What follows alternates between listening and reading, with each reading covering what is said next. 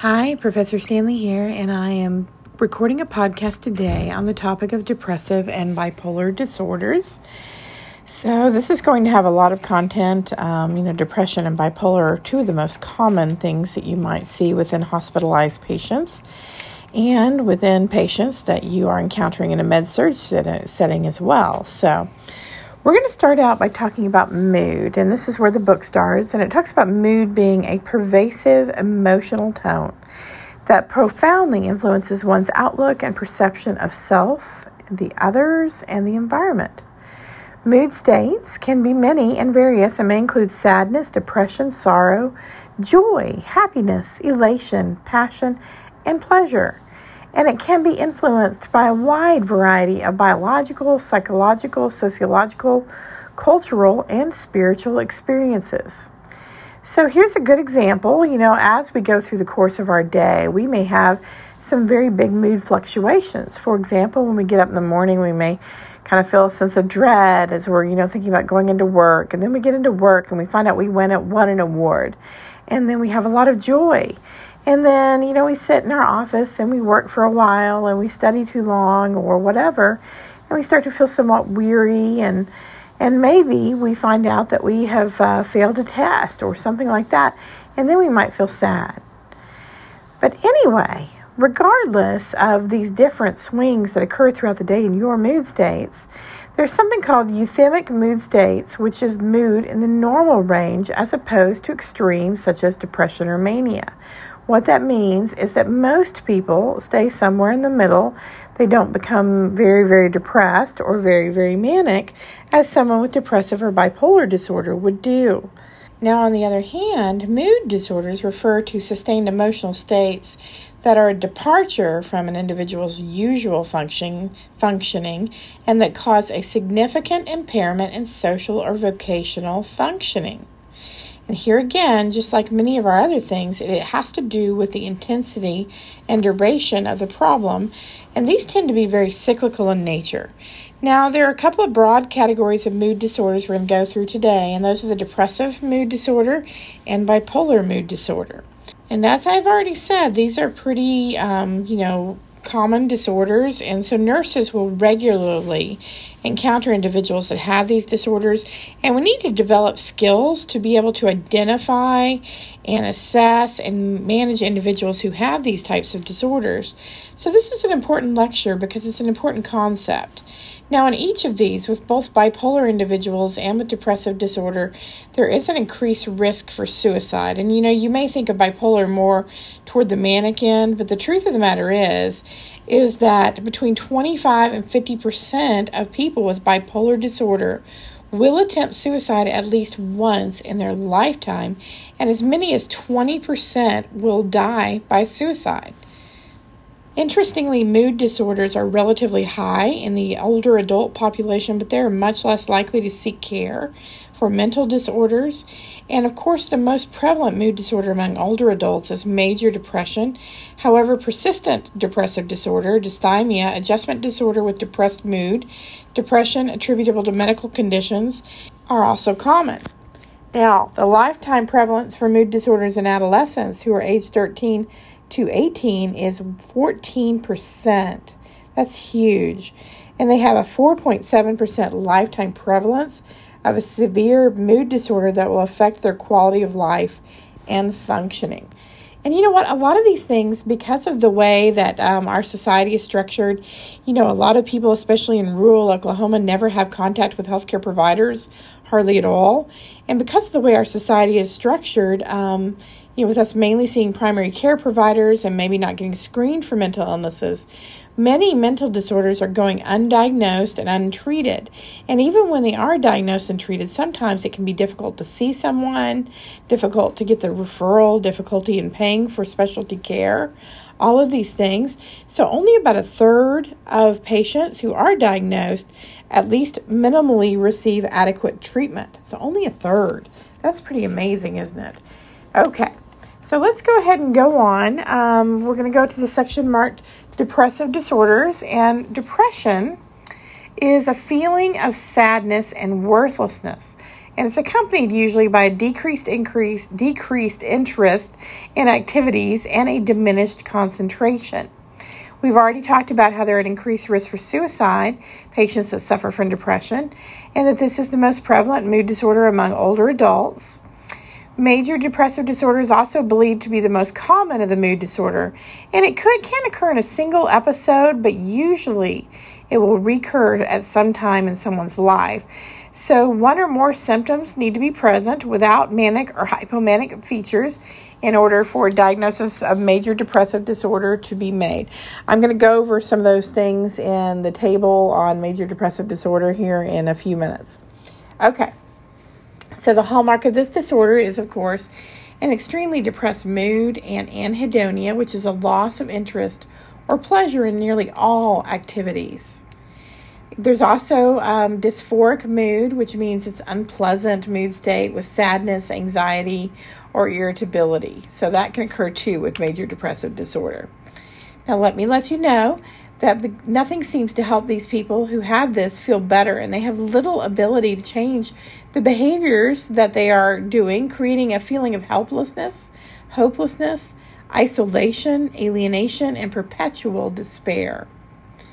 Vegetative symptoms is a word that we use to describe symptoms such as sleep, appetite disturbance, decreased energy, psychomotor symptoms like agitation and psychomotor retardation, sexual dysfunction, decreased concentration or capacity, lack of pleasure, guilty rumination, and suicidal ideation.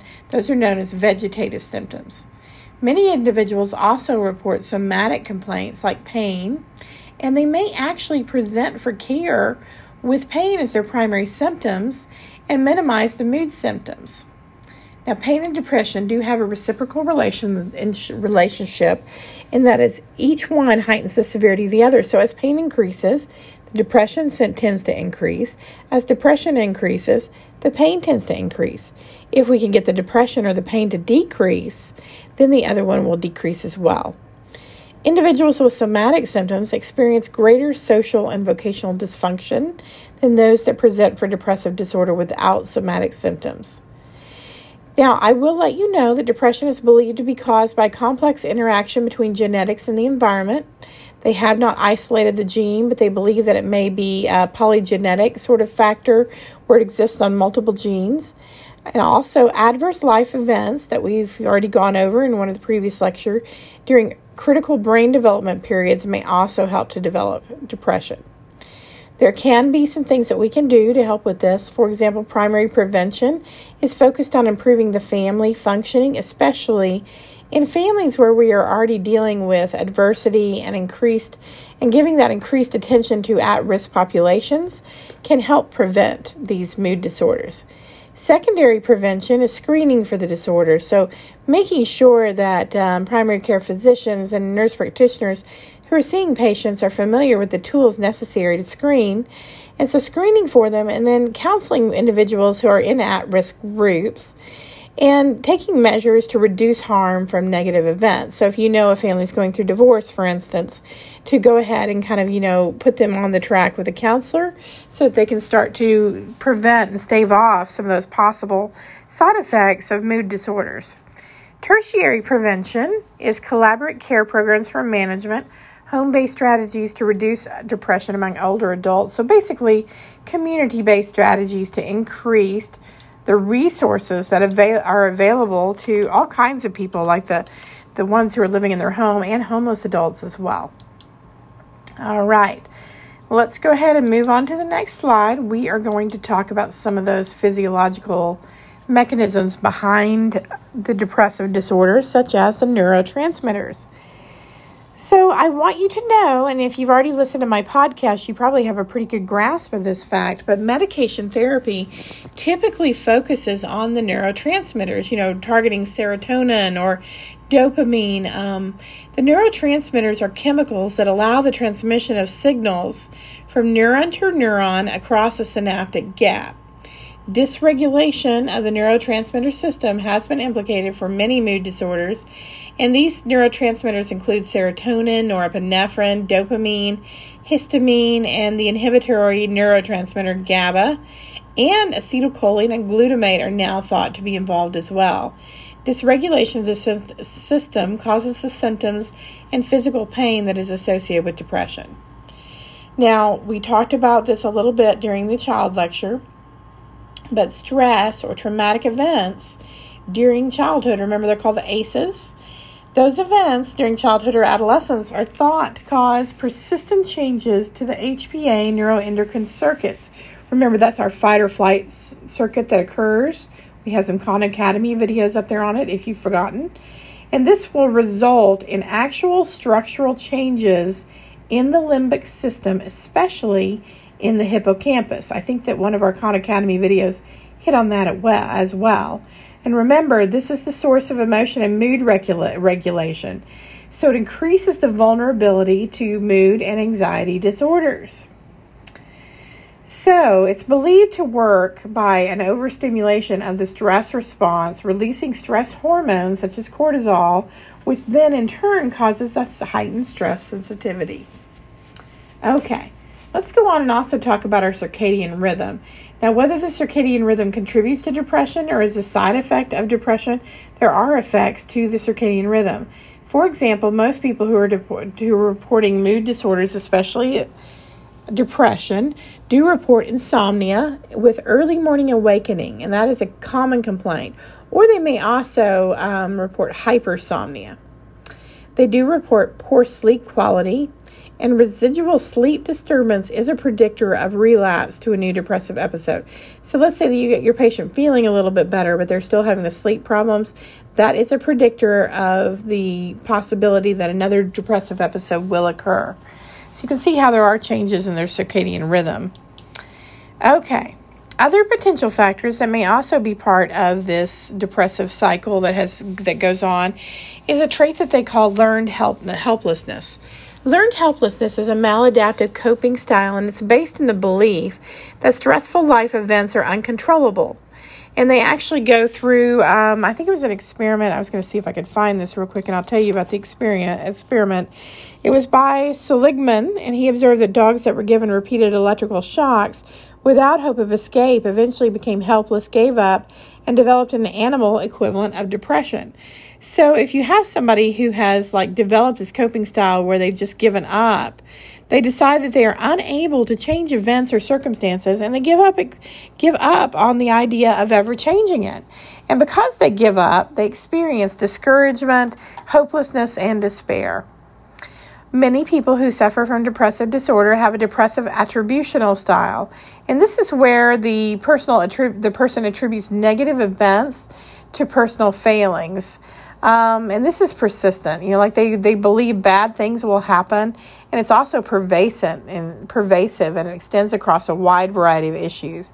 So you have somebody who is, convinced that something's going to go wrong, that they're failing. They believe bad things are going to happen, and in many areas of their life, not just one area. Then you have people that have a negative cognitive style, which are skewed beliefs about themselves, their environment, and their future, also known as negative pessimistic thinking. Some will have a deep-seated negative life view based on cognitive distortions rather than a reality. Remember, this is where the thought processes aren't based on reality, but they think something is real anyway. And they may exhibit irrational thinking exemplified by negative automatic responses. And the book gives the example, and I think it's a good one, about a really pretty woman who believes that she's unattractive. So because she believes she's unattractive, she doesn't try to meet men due to a fear of rejection, because she says no one will ever like me anyway. But then she also has this arbitrary inference where, say that she does finally go out with a man, but then he has to cancel the date. She thinks, well, I knew that this was true. I knew nobody would ever like me anyway. And so she continues to hold to this view that she is unattractive and therefore can't find anybody. And then she overgeneralizes. And so she's rejected by this one suitor. And she takes it as a confirmation of her thoughts that no one will ever want her. And I want you to know that there is hope for people that are doing this. There is cognitive behavioral therapy. And when people engage in cognitive behavioral therapy, it can help them to restructure their negative thoughts and their attitudes and beliefs. Also, I want you to know that people that experience a great deal of social stressors are more likely to experience depression.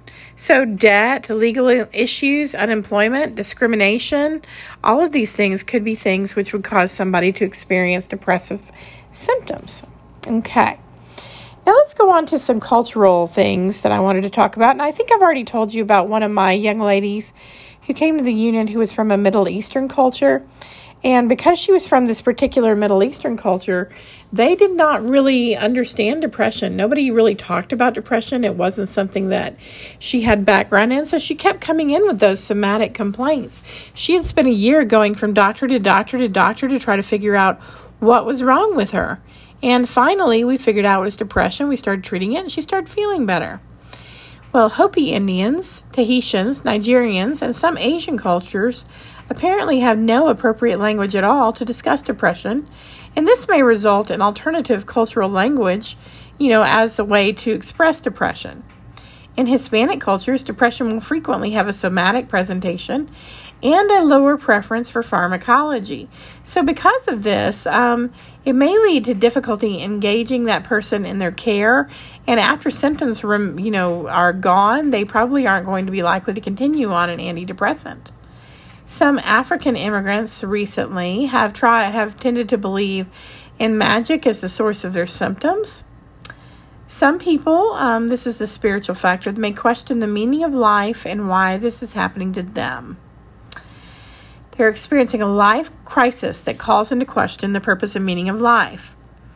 So one thing that has been identified to be really of help to people as they're recovering from all kinds of mental illness, not just depression, is that there is a psychological benefit to a belief in God and afterlife and fate.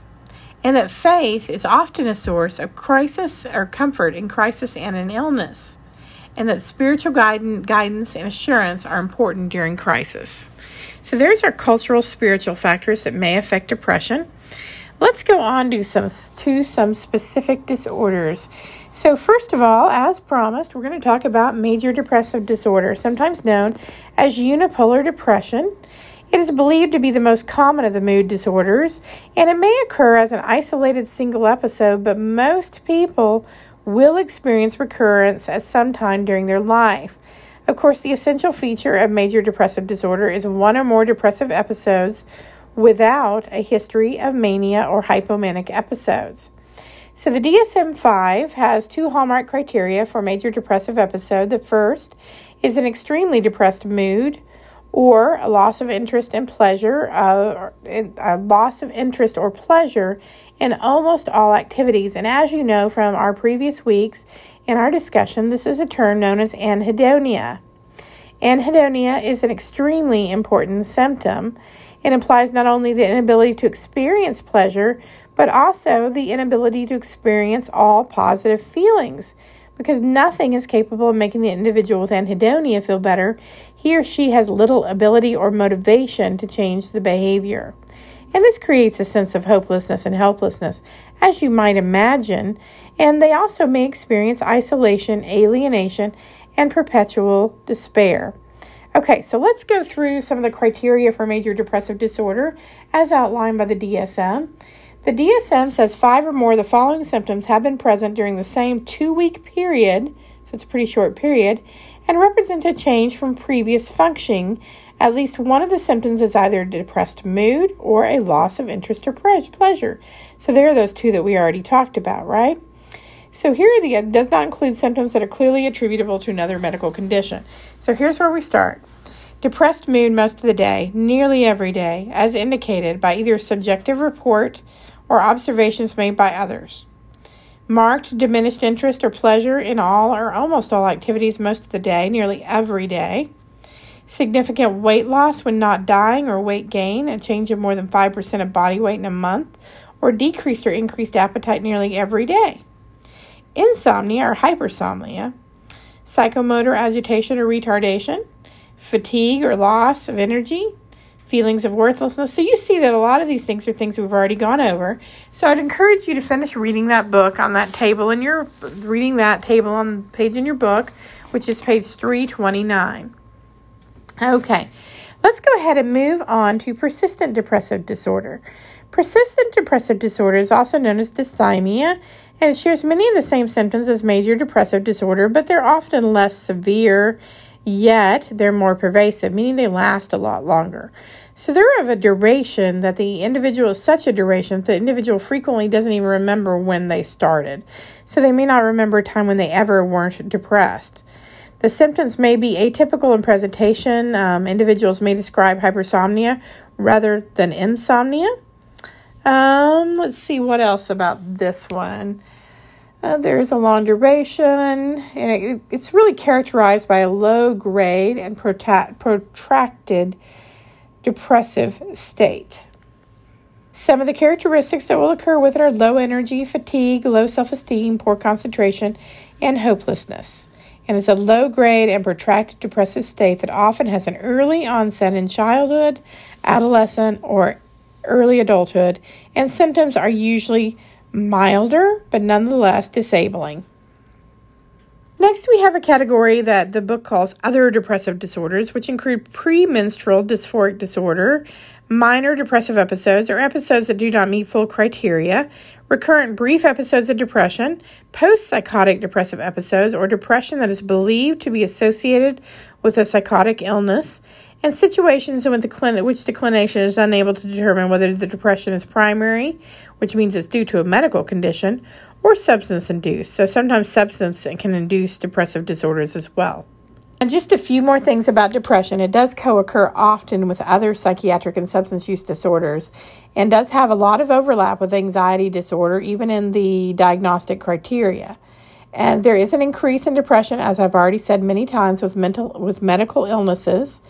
And because it is so pervasive and there are so many people that have depression, and because it can be disabling and people aren't screening for it, we need to be very sensitive to screening for depression, especially in those who have other medical or mental illnesses and pain disorders. Because remember, pain increases with depression. Early age at onset in depression is associated with occurrence in adulthood and affects between 2.8 and 5.6% of children, depending upon the age. Women are more likely to have depression, especially during hormonal transition periods. You may be familiar with the postpartum period, but also it can occur premenstrual, menopause, and with pregnancy. So anyway, this is just a bit about the depressive disorders. We're probably going to go on now at this time, and I would encourage you to read those pages because I didn't go over them really a lot, but 330, 331, 332. Let's go ahead and talk about older adults now.